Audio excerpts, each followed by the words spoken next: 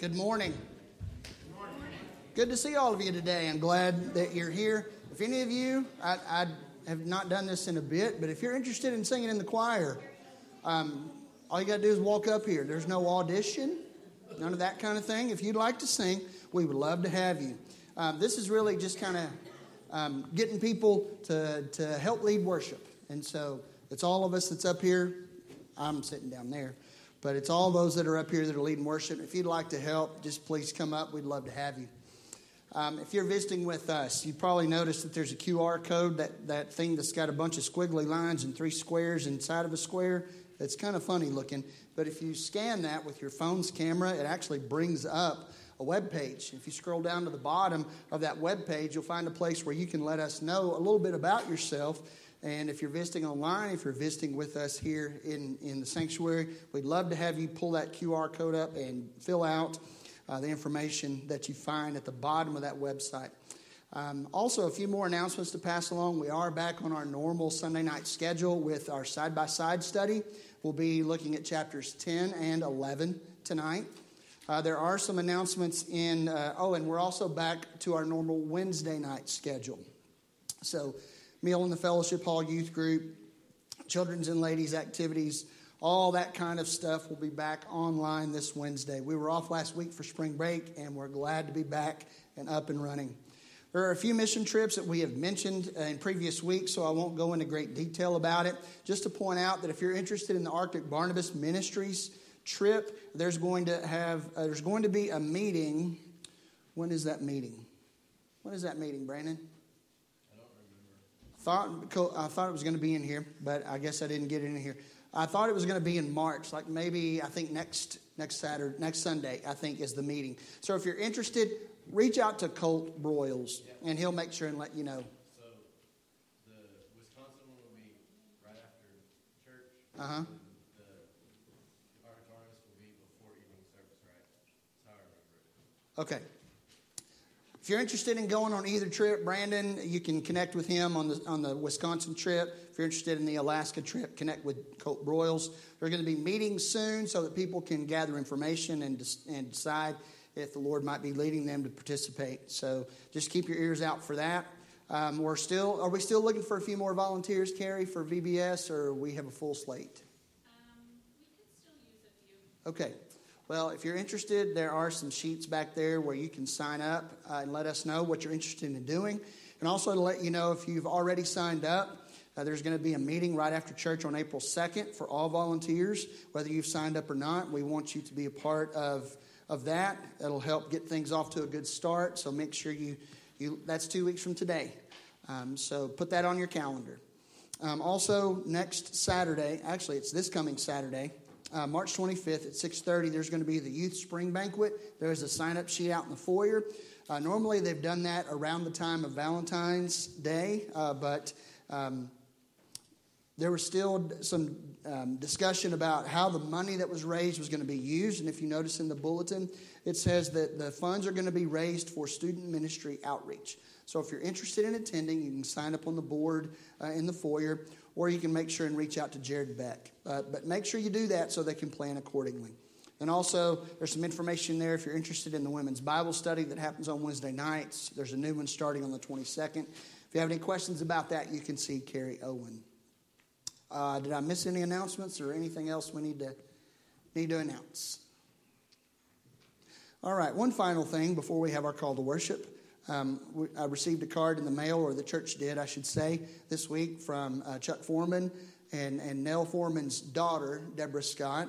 And so I'll read what's on the inside. It says, "Your thoughtfulness is a gift I will always treasure. Cherokee Baptist Church. Nell's daughter and I both want to thank the many fine people for the sympathy cards, phone calls, and visits after the Lord took Nell home. It was so helpful in the grieving process. Nell was a fine Christian lady. I still miss her and love her so dearly. It has been so very hard, but so many people have lessened the hurt. With the love of the Lord, Chuck Foreman and Deborah Scott." I'll put this out on the bulletin board in the foyer in case any of you want to take a closer look at it. But I know that Chuck and Deb have been so incredibly thankful for our church. Anything else before we have our call to worship? All right, well then let's stand David talks in the Word in Psalms. In Psalm 119, he says, "Your word I've hidden in my heart that I might not sin against you." And so we are, as a church, and I hope that you may not be perfect. I'm not. I don't go over the verses every week, but I'm trying to.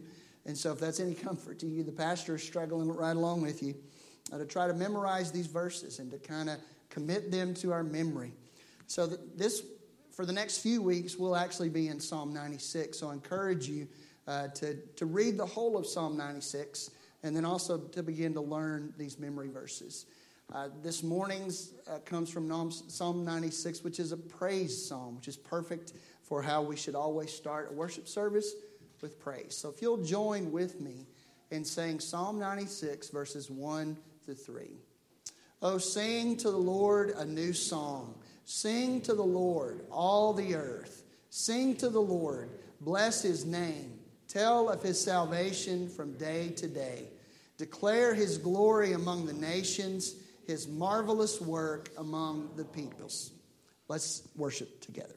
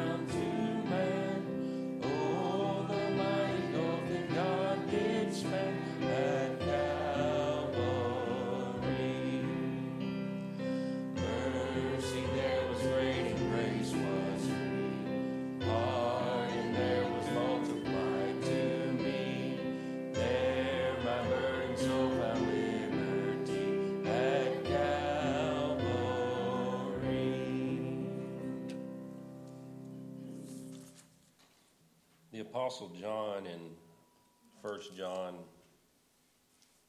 chapter 1 verse 7 wrote this, "But if we walk in the light as he is in the light, we have fellowship with one another, and the blood of Jesus, his son, cleanses us from all sin."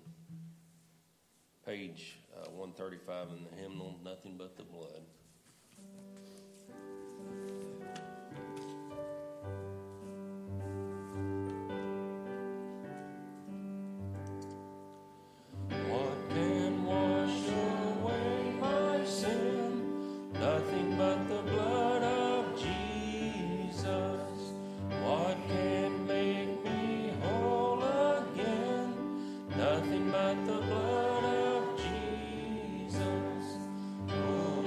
Precious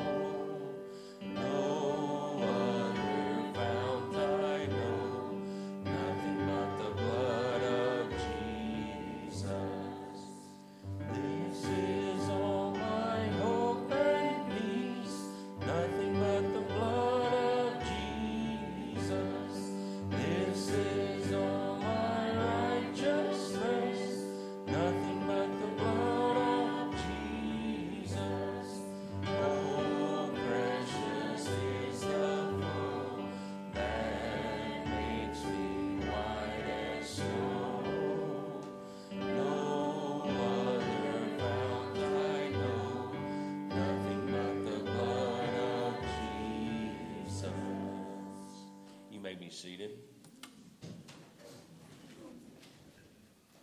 God is at work in all manner of places. This time of the year, we're reminded of all the different places and all the different ways God is at work in North America.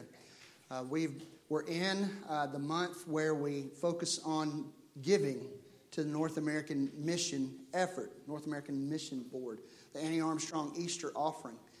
And our church goal is $6,000, and we haven't moved the needle yet. We're going to get there. I realize it takes a while sometimes to get going, and when we do, we always finish well. But it's always good to be reminded about how God is at work around the world. It's easy enough, don't you think, that we can be inside our own little bubble and not know really what's going on outside of Cherokee, Texas. And we get outside and we find, man, there's lots of things going on here. You know, they got cars and people drive. Now, Cherokee's a little different than most places.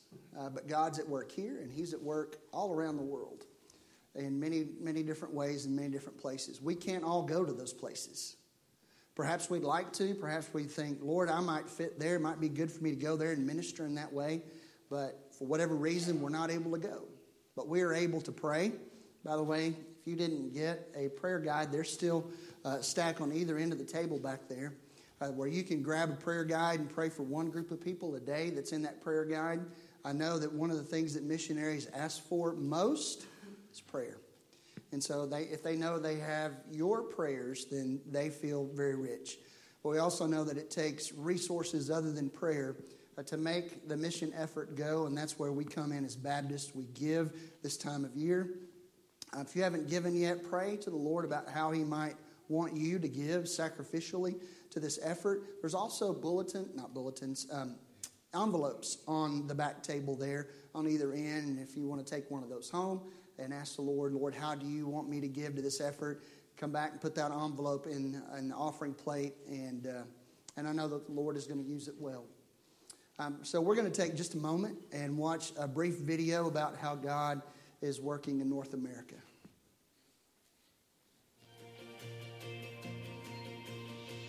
When people say keep Portland weird, you can think, people there want nothing to do with God, nothing to do with the gospel. But there are so few evangelicals in the city that that curiosity is like you're this exotic creature. Most people have never met a pastor before. And so you're definitely the minority if you are a Christian. Gresham Bible Church was the first church I planted. We developed lots of deep, meaningful friendships with people in that community, and our kids did as well. But 3 years ago, the Lord made it clear to us that there were other communities in Portland that needed a new healthy church. This particular area of Northeast Portland is what you might call a church desert. And we were excited to follow the call of God, but worried about how our kids would take the news. Yeah, I was not thrilled that we were moving. Like, one of the big things that we had been praying for when we moved here was that I could find some friends in this neighborhood, and I found a lot. So that's really nice. We put ourselves out there in all kinds of ways with neighbors and with people who heard about this new church getting started. And it is all hands on deck for the Brown family in this church plant. It's been a while since I went to church and just sat and listened instead of doing stuff during it. But it's nice to be able to help. We've got to see people come to faith in Jesus Christ, grow. We've seen leaders raised up and missionaries sent out from our church because the need for gospel access in this city is really great. We started this church believing the Lord would provide, and they've got to see, wow, God gave us a building, and God brought people, and, sorry, it's going to make me cry. They get a front row seat, to see the Lord provide, and it's been really awesome. Really awesome.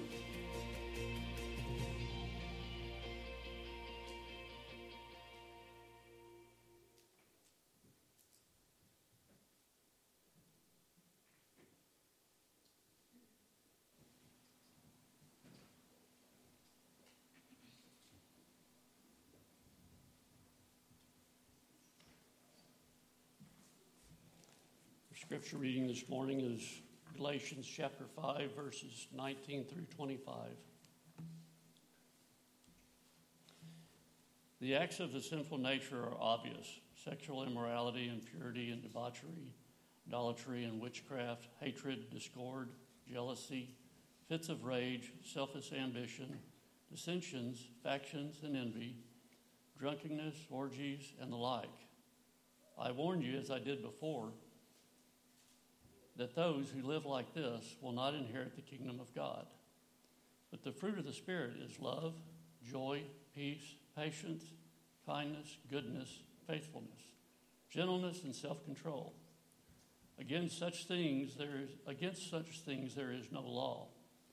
Those who belong to Jesus Christ have crucified the sinful nature and its passions and desires. Since we live by the Spirit, let us keep in step with the Spirit, with the passions and desires.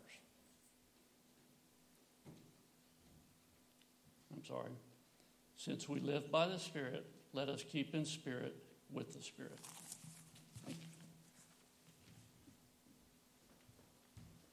If you would, please stand. Page 182 in the hymnal.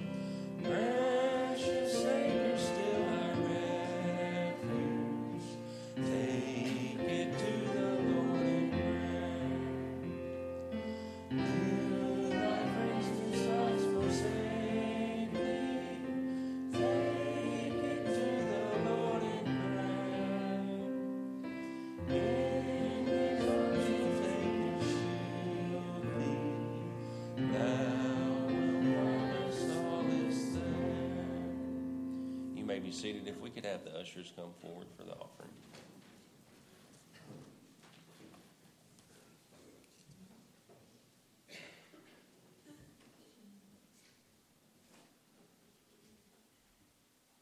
Jared, if you'd say a word of prayer, please.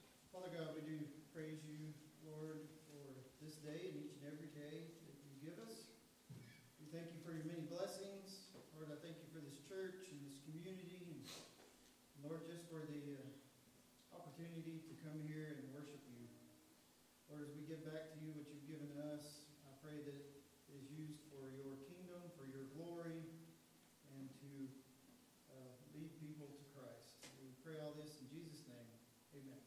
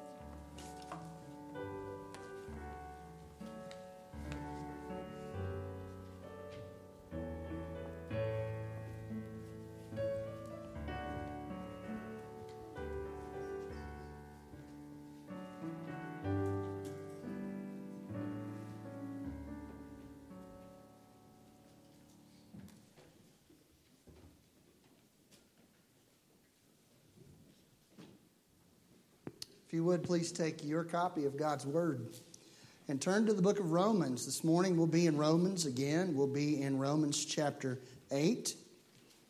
Romans chapter 8, verses 5 through 8.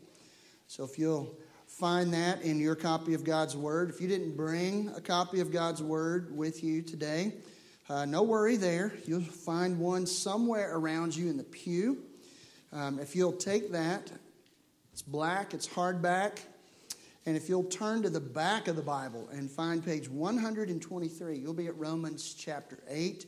And again, our text today is verses 5 through 8. Would you please stand for the reading of God's Word? This is Romans chapter 8, verses 5 through 8. And this is God's Word. For those who live according to the flesh set their minds on the things of the flesh. But those who live according to the Spirit set their minds on the things of the Spirit. For to set the mind on the flesh is death, but to set the mind on the Spirit is life and peace. For the mind that is set on the flesh is hostile to God, for it does not submit to God's law. Indeed, it cannot. Those who are in the flesh cannot please God. Let's pray together. Father, we pray today that your word would be front and center, that your word would be clearly preached, clearly understood. And Lord, if that's the case, then I believe I will have done all that I can. But we all know, we are obviously aware that unless the Holy Spirit of God takes the preached word of God and illuminates it to the heart and to the mind and creates within us a desire to do the things that are prescribed for us, or to notice or to understand or to deeply feel what the text is about, then we will have just heard a man talk. And Father, that is not what you desire on this day or any day that your word is preached. So Father, I pray that you would open our eyes and our hearts, open our ears to hear. Pray that, Holy Spirit, you would glorify yourself in this place. In the name of Jesus Christ we pray. Amen. Well, we are in a sermon series right now that's entitled, Love the Lord your God with all your heart, with all your soul, with all your mind, and with all your strength. And we're currently in the part of the verse that focuses on the mind. Last week I was in Romans chapter 12, verses 1 and 2. And one of the things that I tried to draw out, there was a few technological issues that seemed to trip me up. But I want to go back and just say briefly, what Paul was saying there is that the mind, the way the mind works, the way the mind is set. And he talked about in that section body and mind and will. And there's a connection between your mind and your will. And then there's an obvious connection between your will and what your body does. All that being said, the mind holds a central place in the constitution of human beings. That's why Jesus says to love the Lord your God with all your mind. For if we love the Lord our God with all our mind, then we will see through the word that his will is good and acceptable and perfect. And then with our bodies, we will want to carry it out. So the mind is crucial. And so this morning, again, we're focusing on loving the Lord with our mind. I think you can see from the text that this is a good place to be. It does talk about the mind, setting the mind, certain mindsets. Spring is such a wonderful time. I know we're not quite there. We're almost there. But I always enjoy, I'm sure you do too, seeing the world wake up. We went to Graham yesterday, and we went through all manner of different kinds of country. You know, it was flat and open in some areas. In some places, there was a little more tight trees. We went up some hills. We went down some. We went over some rivers. It was just diverse. We saw lots of flowers, lots of green grass. And this week as I was studying, I was reminded, again, studying for the text and then studying God's, the way that He reveals Himself in nature. I was thinking about Genesis chapter 1. And when the Lord created the world, and I'm gonna go back and make sure to not butcher the Word of God in any way. I want to say it exactly as it says. In Genesis chapter 1, verse 11, God says, it says, "And God said, let the earth sprout vegetation, plants yielding seed, and fruit trees bearing fruit, in which is their seed, each," and here's the words I want to focus on, "according to its kind." And then Moses says, "And it was so. The earth brought forth vegetation, plants yielding seed according to their own kinds, and trees bearing fruit in which is their seed, each according to its kind." If you drive in any direction, you're going to see different kinds of trees and different kinds of animals and types of grass. You're going to see all different kinds of things that God has created to reproduce and to function according to their kind. But in a spiritual way of understanding things, there are only two kinds. In a spiritual way of understanding humanity, there are only two kinds. And the first kind is this. Paul says in verse 5, there are those who live according to the flesh. That's the first kind. Now there is a second kind, and we'll get to that in a moment. Those who walk according to or live according to the Spirit. But the first kind is those who live according to the flesh. And I want to break down this statement because each little part of the statement is important to understand. It helps us to get good understanding. I want to focus first on those who live. This in the Greek is a participle. Participles can sometimes be difficult to translate into the English. If we were to translate it literally, it would be those being. Those being. That's how that participle in the Greek would translate to the English. Now, I'm sure there are different kinds of translations in the room. And I know some of you use the New American Standard Version and the 95 version. And it reads, those who are. Where it says those who live, instead it says those who are. Now I think that's a good translation, and here's why. Because it captures the fact that every human is a being. We're a living being. There is a part of us that we could say it's the essence. It's our nature. It's who we are. Now, there's another translation, and you probably have never heard of the Lexham English Bible, but it translates those who live in this way, those who are living. And you might think, what's the difference there? It's this.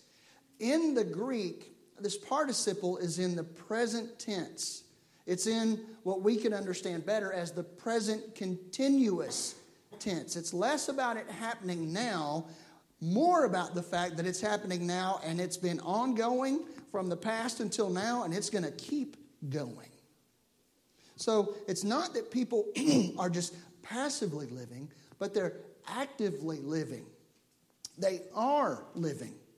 Some of you, I know, use the King James Version, and it reads this way. Instead of those who live, it says those who are after the flesh. Those who are after the flesh. I like this translation as well, because it captures that those who are after the flesh are living for a certain purpose. They're after the flesh. That's the purpose for which they live. They want things that are according to the flesh. Now, this Greek verb here, this participle, it's translated twice in most of our texts, but it only appears once in the Greek. So the things that I'm telling you now when we talk about those who live according to the Spirit, things that I just am sharing with you now, they're going to transfer over to that group as well. There are those who live according to. It's the Greek preposition kata. And in the NASB 95, it translates according to. And I like the way that, by the way, there are no really, I can point out some really bad translations, but if you've got a translation that you can get at Lifeway or Mardale or someplace like that, you most likely have a good translation. So don't hear me running down any certain translation. But the NASB 95 translates this Greek preposition as according to.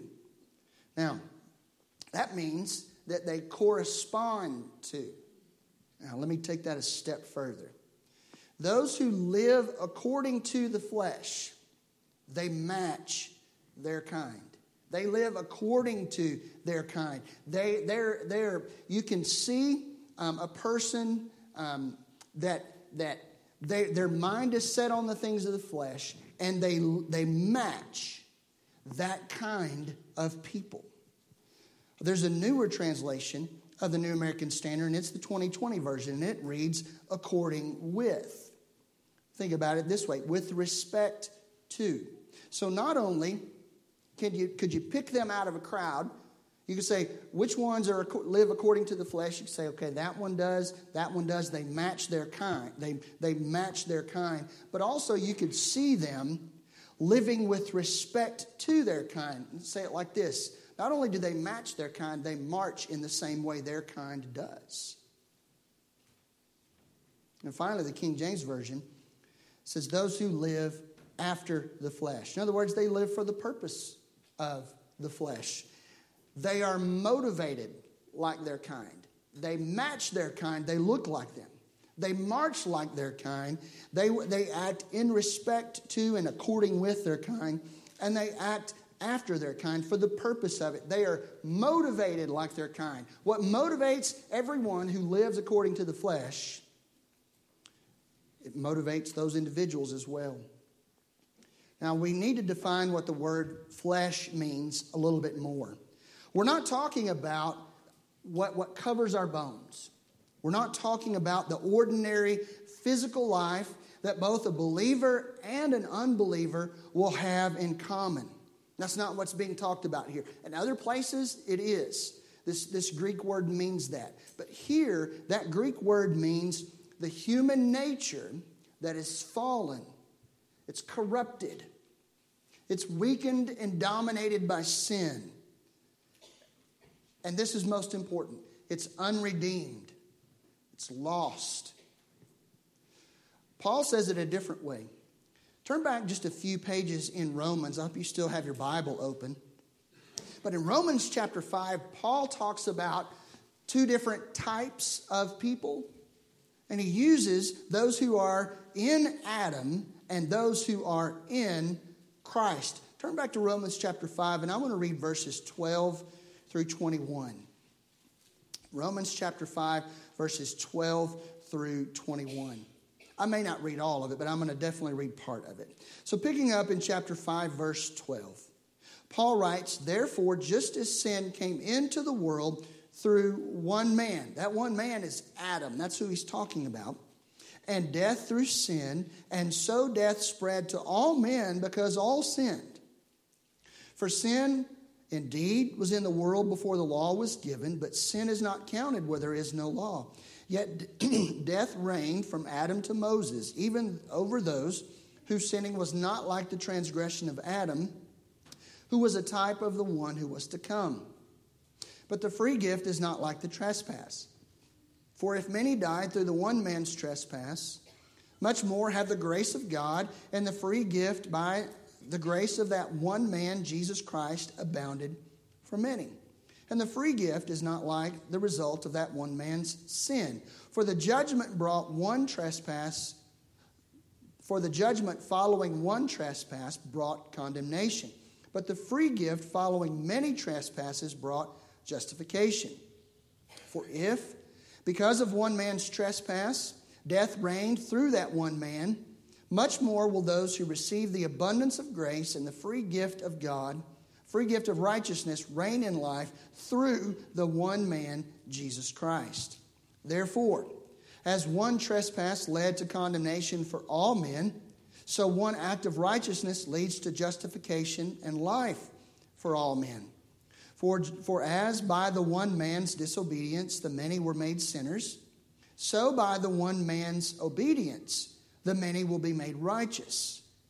Now the law came in to increase the trespass, but where sin increased, grace abounded all the more, so that as sin reigned in death, grace might also reign through righteousness, leading to eternal life through Jesus Christ our Lord.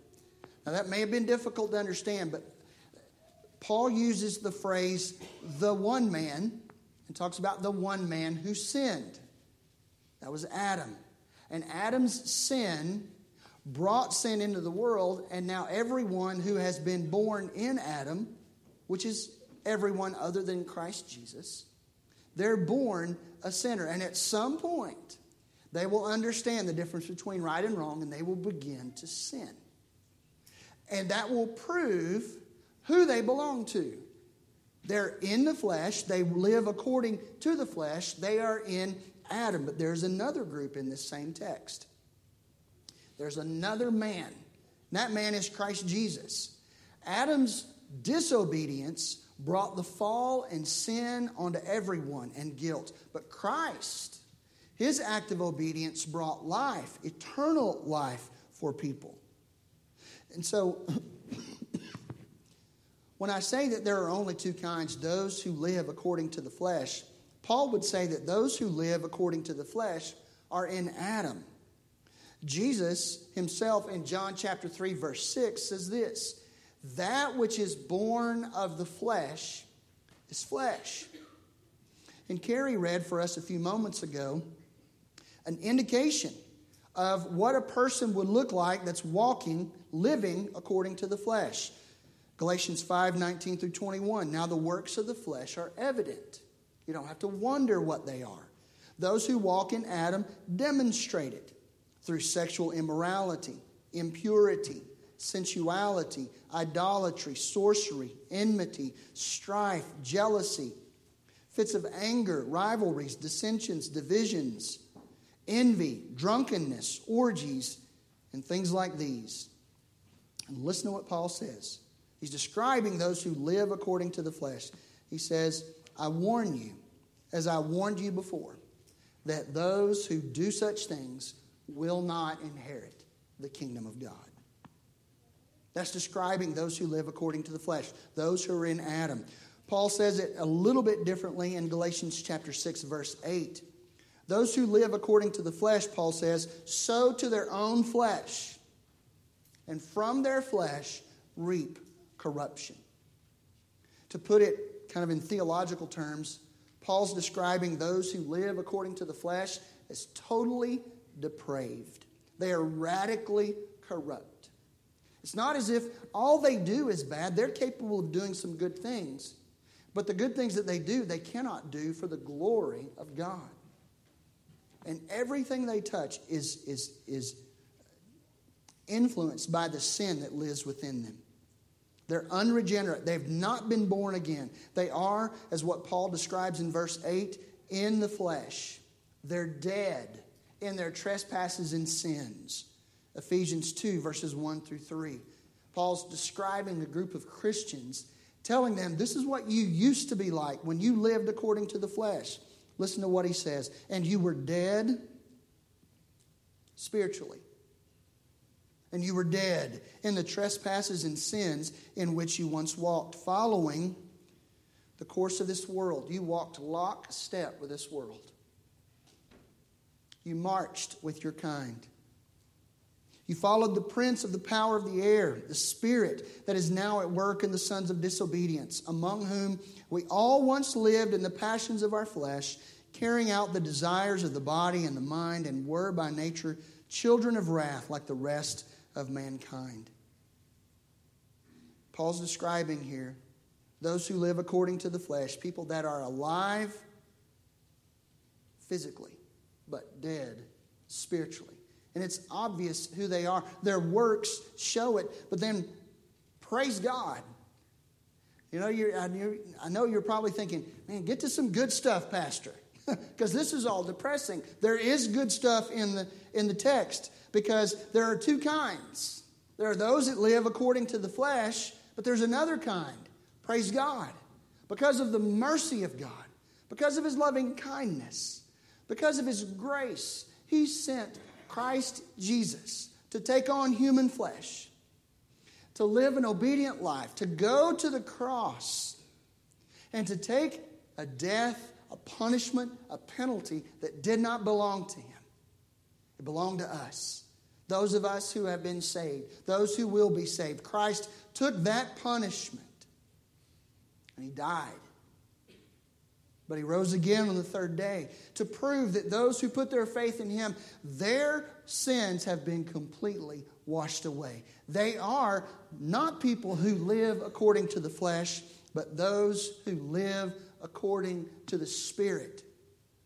You see, if you have been born again, the Spirit of God has taken up residence in you. Paul says, do you not know, speaking to Christians, do you not know that we are the temple of God, that the Holy Spirit of God dwells within us? There's two kinds of people, those who live according to the flesh and those who live according to the Spirit. Those who in their being, those who in their existence, those who in their active pursuits and purposes live according to the Spirit. Now I want you to notice, there's a capital S for Spirit. Some translations say spiritually minded, and it's a lowercase. But make no doubt about it here, Paul is saying those who live according to the Spirit, by that he means the Holy Spirit. He's not talking about, when we went through earlier sermons in this sermon series, we talked about how we are a body and a soul, or spirit. And in saying those who live according to the Spirit doesn't mean that people have gone off somewhere and sat under some guru and have gotten in touch with their spiritual side. That is not what Paul is talking about here. He's talking about people in whom the Holy Spirit of God has taken up residence. And as they live, they match their kind. In John chapter 3, verse 6, Jesus says, that which is born of flesh is flesh. And that which is born of the Spirit is spirit. Those who live according to the Spirit, they also march with their kind. Galatians 5, verses 22 to 25, it said in the earlier part of that passage that the works of the flesh are obvious. So too are the works of the Spirit obvious, through the fruits that are produced by those works, which are, Paul says, love, joy, peace, patience, kindness, goodness, faithfulness, gentleness, self-control. Against such things there is no law. And those who live according to the Spirit, Paul says, they belong to Christ Jesus, and they're crucifying the flesh with its passions and desires, and living by the Spirit and keeping in step with the Spirit. And they're motivated by their kind. They want to do what their kind does. And Paul says in Galatians 6:8, for the one who sows to the flesh, sowing is active. I want to put in some effort and I want to get some gain. And I'm motivated by my flesh to sow to the flesh. But then he says that the one who sows to the Spirit, who is active in sowing to the Spirit, will from the Spirit reap eternal life. Those who live according to the Spirit are those who are not just alive physically but spiritually dead. No, they're doubly alive. They're alive physically and spiritually. They've been born again. They are regenerate. So there are only two kinds. And Paul says there are also only two minds. And the first mind is the mind that is set on the flesh. I'm going to take and look at this just for a moment, break it down a little bit, look at some different translations. In the English Standard Version that I'm using, it translates this text as, for to set the mind on, verse 6. For to set the mind on the flesh is death. And that's translated, to set the mind is translated differently. Some of you use the Christian Standard Bible, and it translates that term, that word, mindset. There's another translation that translates it as outlook. If you use the New King James or the King James, it talks about being minded, to be carnally minded, to be spiritually minded. So when it speaks here about the mind that is set on, it's talking about our default mindset, our general outlook. Get up, get out of bed, we have an outlook about life. That's our mindset, our outlook. That's how we are minded. And we focus on that mindset. And we intend, we aspire, we strive, we thoughtfully plan to carry out the things that are a part of our outlook, our mindset. And you really have to say it this way, in the deepest part of who we are, our default setting at any given time is not to live in accordance with another kind, but to live out what kind we belong to, whether we're of the flesh or of the Spirit. We're going to live in conformity with that mode. So there are only two minds. The mind that is set on the flesh, and the way this is translated in the New King James, it's carnally minded, where the flesh governs the mind. The flesh tells the mind what to do. But notice in verse 6 what Paul says, what happens when the flesh governs the mind. Look at verse 6. For to set the mind on the flesh is death. Actually, what it says in the Greek, there's no verb there. It says carnally minded, death. It's as if there is a missing equal sign. And you remember in Ephesians chapter 2, verse 1, he says, you were dead in your trespasses and sins. Those who walk according to the flesh set their mind on the flesh, and that leads to death. That's the only place it can lead, because they are dead in their trespasses and sins. The mind set on the flesh, verse 7, Paul says, for the mind that is set on the flesh is hostile to God. Again, there's no verb there. The mind set on the flesh, the carnal mind, equals hostility to God. James chapter 4, verse 4 says this, you adulterous people, do you not know that friendship with the world is enmity with God? In other words, if you are a friend of the world, you're an enemy of God. Therefore, whoever wishes to be a friend of the world makes himself an enemy of God. Doesn't stop there. Look at verse 7 again. The mind set on the flesh. Look at the last half of it. Or let me just read it again. For the mind that is set on the flesh, first, is hostile to God. Second, for it does not submit to God's law. Again, when it says does not submit to God's law, that verb there in the Greek is a present tense verb. It means that it's describing continuous action.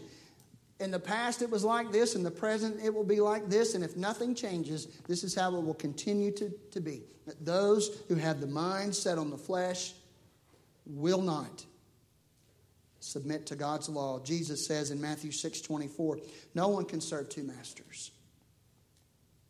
No one can serve two masters. Either he will hate the one and love the other, or he'll be devoted to the one and despise the other. We can't serve two masters. Look how verse 7 ends. The mind that is set on the flesh, not only does it not submit to God's law, look what he ends verse 7 by saying, indeed it cannot. In other words, it is totally unable. And again, it's a Greek present tense verb. It means that before now, this person was totally unable to submit. Now they are totally unable to submit, and unless something changes, they will continue to not be able to submit to God. Why? Because their mind is set on the flesh. Paul says in 1 Corinthians 2, verse 14, the natural person, the person who walks according to the flesh, whose mind is set on the flesh, does not accept the things of the Spirit of God. Why? For they are folly to him. They look silly. They look stupid. They look foolish. Why would a person want to walk that way? But Paul doesn't stop there. He says, and he is not able to understand them because they are spiritually discerned. And the mind set on the flesh, look at verse 8. Those who are in the flesh, they walk according to the flesh. Their mind is set upon fleshly things. They cannot please God. Again, present tense continuous verb. Unless something changes, this person will continually not be able to please God. But again, just as in the first, where there's only two kinds, there's flesh and the spirit, there's two minds. There's the mind set on the flesh and the mind that's set on the spirit. And in verse 6, Paul says, to set the mind on the flesh is death, but to set the mind on the spirit is life and peace. There's that equal sign again. Mind on the spirit, there's no verb. Just think of it as an equal sign. When your mind is set on the spirit, that equals for you life and peace. So there's only two kinds and there's only two minds. And this is where things come together. The mind matches the kind. Look what Paul says in verse 5. For those who live according to the flesh, that's who they are. It's their being. They get up in the morning wanting to live according to the flesh. And so they set their mind on the things of the flesh. In other words, who they are, their kind, those who live according to the flesh, their mind matches their kind. They set their minds on the things of the flesh. And the same is true for those who live according to the Spirit. They are of a kind, and their mind matches who they are, their kind. They set their minds on the things of the Spirit. Listen to this. If you don't hear anything else today, hear this. The mindset of your kind determines how your mind is set. I'll say it again. The mindset of your kind determines how your mind is set. So if you are of the kind who live according to the flesh, hear this. You can't just all of a sudden one day say, I'm going to start thinking about the things of the Spirit. No. Your mind will match your kind because your mindset determines how you set your mind. Think of it this way. You wouldn't expect a deer to act like a coyote, would you? I mean, wouldn't that be the silliest thing for a deer to be out of its mind? It's of a certain kind. It's a deer, but that its mind would say, no, I'm a coyote. That would be the oddest thing. Now, see, the one living according to the mindset of the flesh, they set their mind on the things of the flesh because their mind matches their kind. And the same is true if you live according to the mindset of the Spirit and you set your mind on the things of the Spirit. And it's an active thing. You're not being drugged. Your arm is not being twisted behind your back. No, you're actively willing.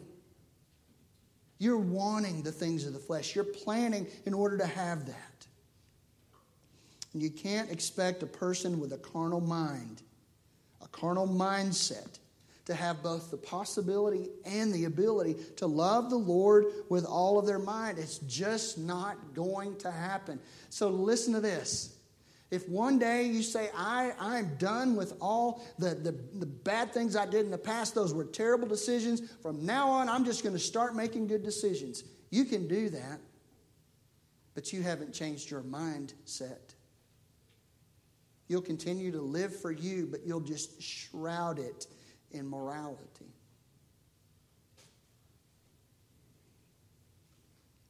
You can't just set your mind off of the things of the flesh and onto the things of the Spirit. First of all, that's impossible. It's impossible. It's not going to happen. No, if your mind, if you are of the flesh, you're going to be continually unable to submit to God's law. You just can't change your mind and say, I'm going to start acting like a Christian now. No, you have to be reborn. Charles Spurgeon says it like this. People may wash this old nature. They may clothe it. They may decorate it. They may educate it. But no evolution can produce grace out of nature. The child of nature may be finely dressed, but he is a dead child, however gaudily he is attired. There is a vital, eternal difference between the old nature and the new. We must understand that. What Spurgeon is getting at here is that you can hide only for so long. You either live according to the flesh or you live according to the Spirit. You either have a mindset on the flesh or you have a mindset on the Spirit. It's not both. And you cannot hide either your kind or your mind. Eventually, everything's going to be revealed. If not in this life, then surely it will be in the next. And I want you to listen to this again. There won't be a single person in hell who lives according to the Spirit who has set their mind on the things of the Spirit. And the reason that is true is because they've not been reborn. And because their kind will not and cannot submit to God's law. Conversely, there will be no one in heaven who lives according to the flesh, who set their mind on the things of the flesh. It's not going to be that way. Your mind is going to match your kind. And one day, all will see of what kind you are, if you live according to the flesh or if you live according to the Spirit. Now, that puts things in very stark terms. And it should. Because we should want to know, which kind am I? And you might think, okay, Pastor, let me tell you, I know there are days when I feel like I know what my kind is. Some days I study the Scripture, I walk in faithfulness, I pray, but then there are some days I feel like I completely belong to another kind. Maybe that resonates with you. But you know, one thing that I want you to keep in mind is in Philippians 1:5, Paul says, "He that began a good work in you will be faithful to complete it until the day of Christ Jesus." So there may be days that you don't walk according to your kind. You march in step with the world. You may have times when you're like Peter. Remember Peter when he was in Matthew chapter 16? Peter and the disciples and Jesus were at Caesarea Philippi. And Jesus looks at the disciples and he says, Who do the people say that the Son of Man is? And they gave all kinds of answers. But Peter got the right one. He said, "You are the Christ, the Son of the living God." And Jesus praised him. He said, "You didn't get this from any man. The Spirit of God gave this to you." And then Jesus turned to the disciples and he began to tell them about how he was going to be beaten and crucified, handed over to the chief priests and scribes, and that the future was not looking good. And guess what Peter did? He said, "No, Lord, that's no. We're not going there." And Jesus says, listen to what he said. He turned to Peter and said, "Get behind me, Satan. You are a hindrance to me, for you are not setting your mind on the things of God, but on the things of man." Now, was that permanent? No, that was just a short-term thing for Peter. Later on, he said, "Jesus, I'll go with you wherever you go." And Jesus said, "You're going to deny me 3 times before the rooster crows." But that wasn't always true for Peter, because later he became a leading apostle in the church. And he himself understood that you have to have the right way of thinking. See, while Jesus was on the earth, before his crucifixion, Peter didn't have the right mindset. Not quite yet. But after he began to understand what it was that Christ did on the cross, and Peter began to tell others, you got to think in the right way. He says, therefore, this is 1 Peter 4:1, "Since therefore Christ suffered in the flesh, arm yourselves with the same way of thinking. For whoever has suffered in the flesh has ceased from sin." And later, Peter was crucified upside down. He loved the Lord his God with all his heart, soul, mind, and strength. So some of us may be like Peter. We have those days where, "Lord, I'll do anything for you." And we stick our foot in our mouth. But he who began a good work in you is faithful to complete us. And he brings us back around to where our mind is set right and we're willing to walk for Christ. Some of us may be like a fellow worker that Paul had by the name of Demas. Demas was a close friend of Paul and went with him for a long time. But then, as the sufferings of ministry began to ramp up, Paul records in 2 Timothy 4:10, "For Demas, in love with this present world, has deserted me and gone to Thessalonica." See, eventually, Demas revealed his kind. His mind set on the things of the flesh just couldn't help it. And he cut and ran. He demonstrated who he was.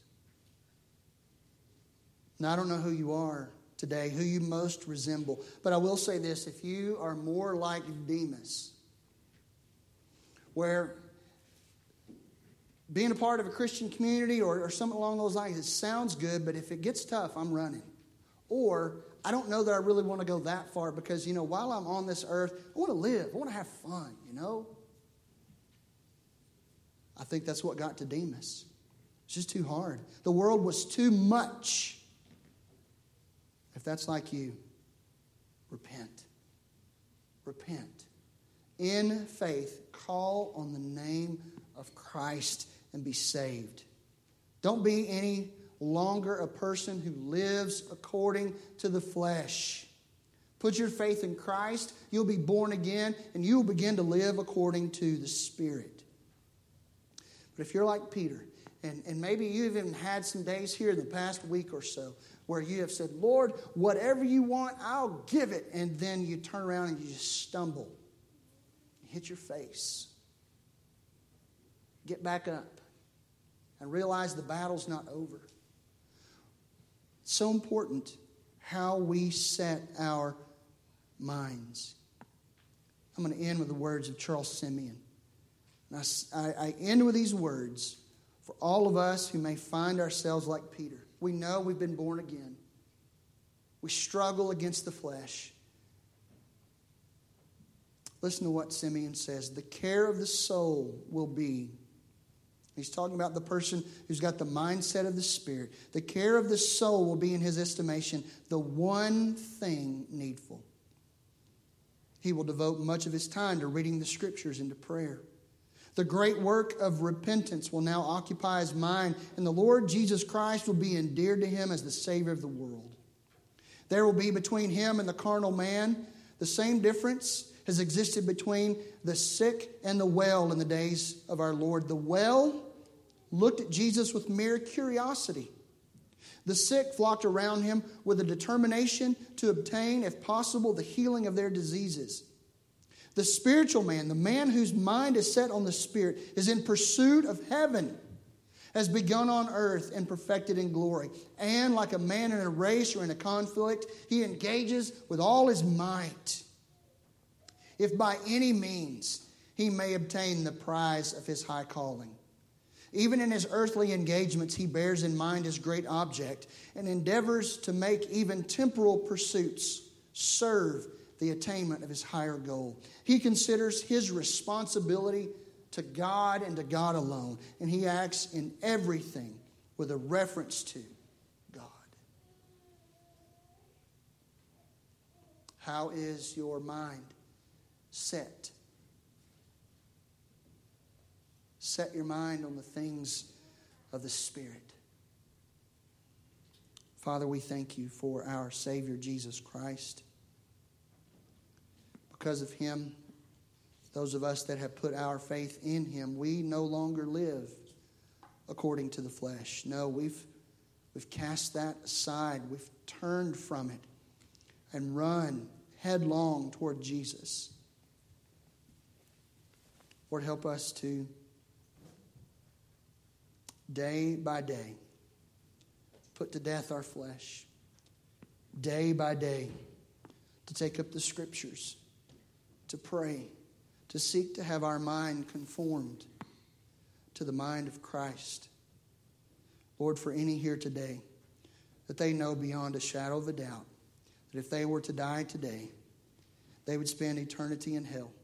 For their life has been, they have walked according to their kind. They are in Adam. They're all about the flesh. They're all about this life. They're all about their best life now. Lord, I pray that you would impress upon their heart that to continue this path is a decision with eternal ramifications, but that you have not left them without a way to be saved. They would turn from their sin today, put their faith and trust in Jesus today, and that they be made new and begin to walk in the Spirit. Lord, show them that. Lord, no matter how poorly I may have delivered your word this morning, help them to understand that for the sake of your Son who willingly died. In his name we pray. Amen. Let's stand. We're going to sing for a few moments. Wherever he leads, I'll go. And if there's a decision you need to make during this time, I encourage you to do so as we sing together.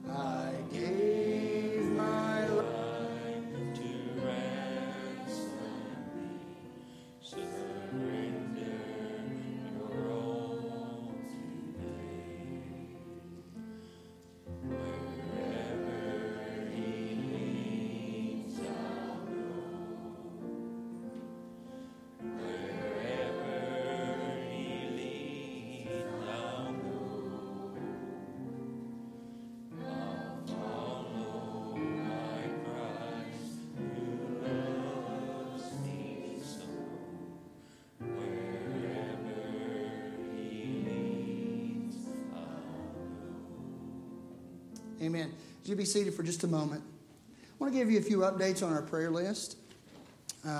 This morning, as we walked in, Ken said that his sister Doris is doing much better, eating well. Things seem to be moving in the right direction. So I know that's a load off of Ken's shoulders, and it's a praise to God for him doing that in her life. Also got a good report on Karen Eldridge that her tumors are shrinking. And did you say that they're scaling back the chemo now? Okay, so very good to hear that about her. We also got some good news this week. Pam, you want to share about your mom? She's cancer-free. And the doctor said? Prayer. Yeah, they don't know how it happened other than prayer. And so we praise God for this good news. Of course, there's other folks we need to continue to pray for. Denise and I guess Billy are down with Denise's brother, Porter, and Rita Burke, and they're at MD Anderson, are beginning to undergo some cancer treatment there. So pray for them. I continue to lift up our veterans. Robert Holly is on our list. Of course, he's not a veteran. He's actively serving. So our veterans and those who are currently serving. So pray for Robert Holly as he's over in Iraq right now. Today is Speedy and Doris's anniversary, if you didn't know that. So continue to pray for Speedy and Doris, not because it's their anniversary, but they're both on our prayer list, but just continue to pray for them. Mark Wise, I don't know how many of you know Wise Meat Market there in San Saba. He's really involved with stock shows and such. He had a heart attack while he was down in Houston, had surgery, and is recovering. So pray for Mark and his family. Are there any other updates you might want to pass along? Mary's been a little bit having all right. But she's going to have surgery before too much longer. Yes, she doesn't cease to surgery on the 30th of this month. Okay. And if her spots are healed, then she'll be able to have the surgery. Amen. Quick. Amen. Anything else? Any updates or anything that you'd like prayer for? All right, well then let's stand. We'll say a brief word of prayer. We'll say the Great Commission and be dismissed. Father God, again, we thank you for being a good God to whom we can come in prayer, who we can petition on behalf of others.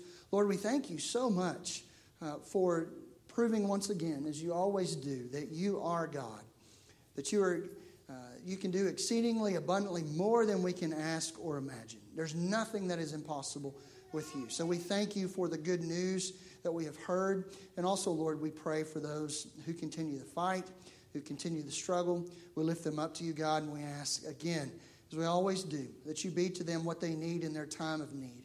That they'd also recognize that it's you. Lord, help them to see that it's you who's working in their lives. And Lord, for any that don't know you as Savior and Lord, use this to bring them to faith.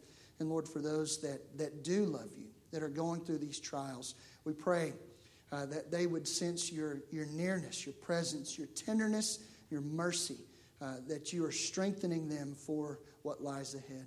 Father, we praise you for who you are and thank you. In Jesus' name, amen. Let's say the Great Commission together. And Jesus came and said to them,